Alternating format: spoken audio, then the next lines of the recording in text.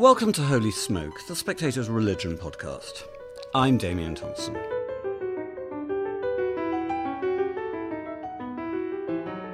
I've written in the current Spectator about the Palmarians, a secretive network of far-right quasi-Catholics with their own pope, cardinals and saints in a fortress-like cathedral on the Andalusian plain. They feature in Dan Brown's new thriller Origin, but he didn't invent them. They exist in real life. He gets some things wrong. He says they canonized Hitler. That's not true, but they have canonized Franco and hundreds of other right-wing saints.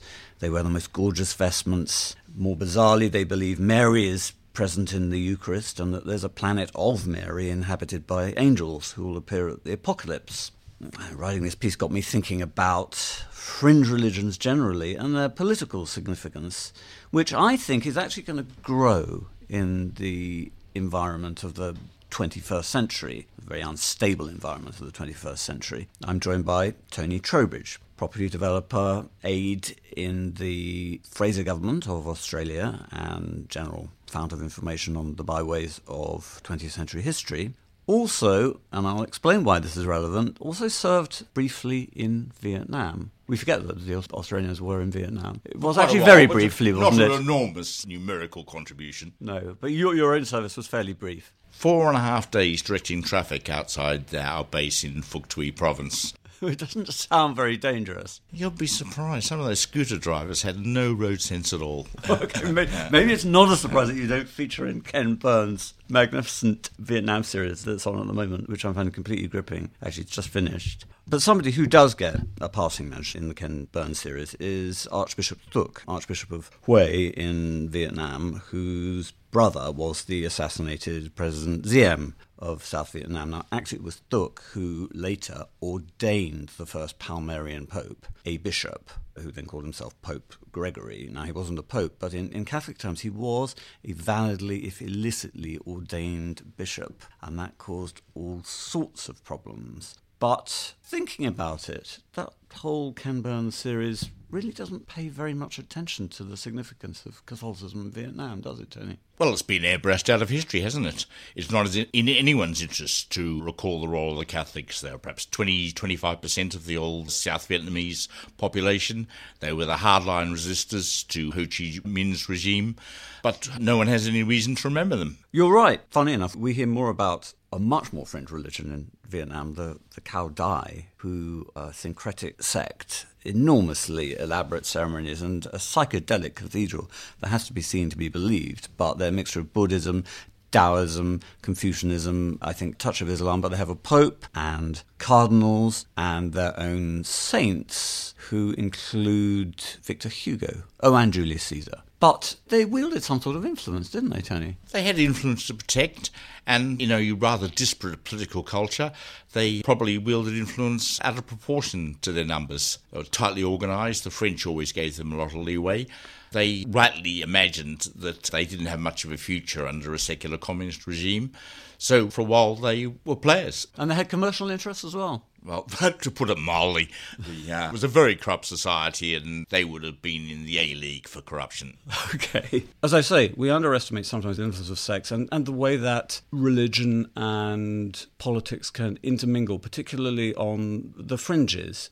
Another example from the 19th century is the followers of Louis Réal. He declared himself to be a divinely ordained prophet. Actually, he was quite a significant Canadian politician, one of the founders of Manitoba. Well, he represents, or the real rebellion represents perhaps the only exciting bit of Canadian history after independence. It's a very dull country, was then, is now. Okay. And inevitably, the few acts of violence or insurrection, it's as close as they can get to Little Bighorn or whatever. Okay. Well, and his followers were Métis, who were a mixture of Cree, Ojibwa, French-Canadian, Scottish and English. Yeah, but basically French and Indian. Yeah. It's a very rare example, although the mixture of white and native, as it were, south of Donald Trump's wall is pretty much accepted as the norm. Otherwise, in North America, it's unheard of, isn't it? The idea of having their own state seems bizarre in the extreme. Yes. There was absolutely no intermarriage, interbreeding between Americans and Indians. Yes.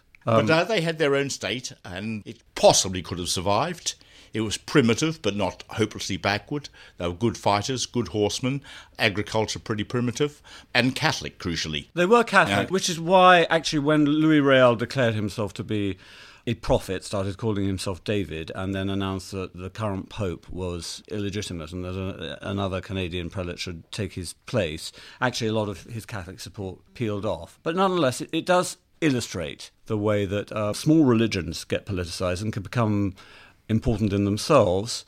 You talk about having your own state, and of course I immediately thought of the Mormons, who were one of the most colourful, syncretic religions of all, ended up with their own state once they'd agreed to renounce the practice of polygamy. But before that, had an enormous army, didn't they? Yes, absolutely. Independent army. But of course, it's worth remembering that the Mormon leaders prospered, whereas Paul Riel got hanged. He did. That's true. Although, Joseph Smith was assassinated. But nonetheless, was it before the Civil War they had the second largest army in the United States? Well, of course, they had no real professional army at the time, except for fighting Indians or whatever. So to say that they had a large force by American standards perhaps wasn't saying much. But they were good at it. They were. They were good at it. But it was sometimes proposed that an expedition against the Mormons could have a unifying effect on the country in the last days before the Civil War. But then, fast forward 40 years after that, and you have a Mormon-run state, a full state of the Union, controlled entirely by themselves, prosperous, successful. High birth rate?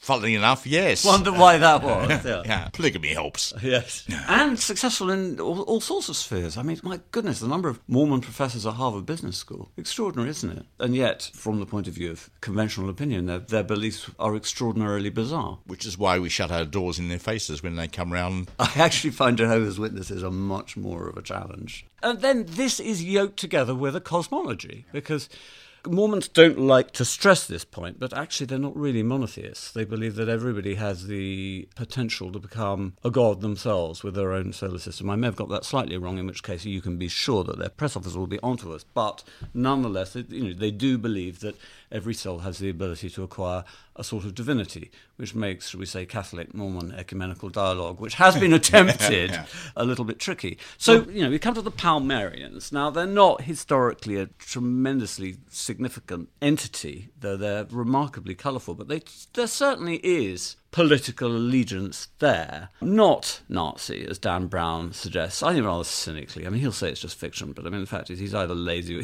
I don't know. And it annoys me he's picked that one up, because they didn't canonise Hitler, but they did canonise Franco, and who was the other guy they canonised? Bianco, was he called? Oh, yes, Admiral Quiro Blanco. Right, now what happened to him? He got blown up in his car. Right. Shortly before he was Prime Minister and presumed to be Franco's successor. He was blown up by the Basques in about 72, 73. Right. Well, they canonised him.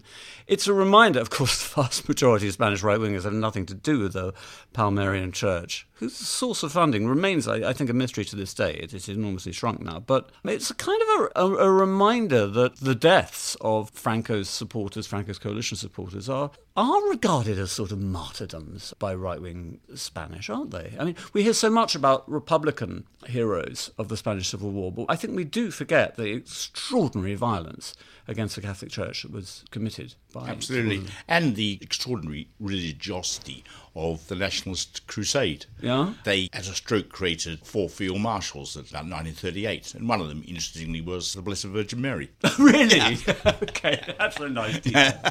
That's a nice detail. Hitler was rather unimpressed when word got to him of this.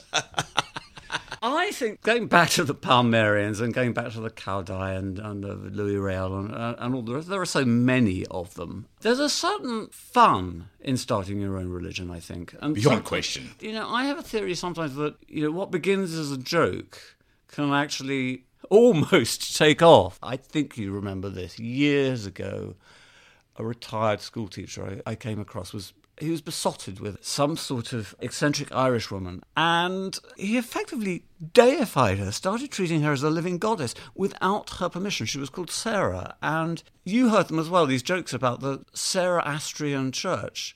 I was never sure how serious... With only one member. With only one member, but she came from Weybridge, and people started talking about the holy city of Weybridge, and it was never entirely clear whether this was all an elaborate joke directed at this man or whether actually he was trying to found his own religion. But I just felt it was a little bit of a glimpse. It's a sort of train spotting with divine intervention, isn't it, I suppose? But as I say in the piece, I think there's going to be more of this. not less, as time goes on. We've assumed that religion will die out, been proved wrong. We assumed, especially that eccentric fringe religions will die out. I think they will absolutely thrive as the main religions become more and more like, local branch of Department of Work and Pensions. There's much strangeness to come, don't you think? Here's a random point. People are drinking less. The big brewers no longer make the profit that they once did, but craft brewers and people who make craft gin and the like are expanding hugely. Numerous little firms. Yeah. This has something to do with the new economic shape of the 21st century, arguably, and it's perhaps similar to... Oh, I see what you mean. There's an analogy. Yes, I think you're absolutely right. Well, you could argue, perhaps, that just as people might want gin made precisely to their taste with more botanicals or whatever, so in respect of religion they might want a creed which is fashioned according to their particular requirements. So they want the music to their taste, they want healing, they perhaps most of all want social and political opinions that suit them. So effectively we're moving toward a sort of bespoke religion. Couldn't agree more. Tony Trowbridge, thank you very much.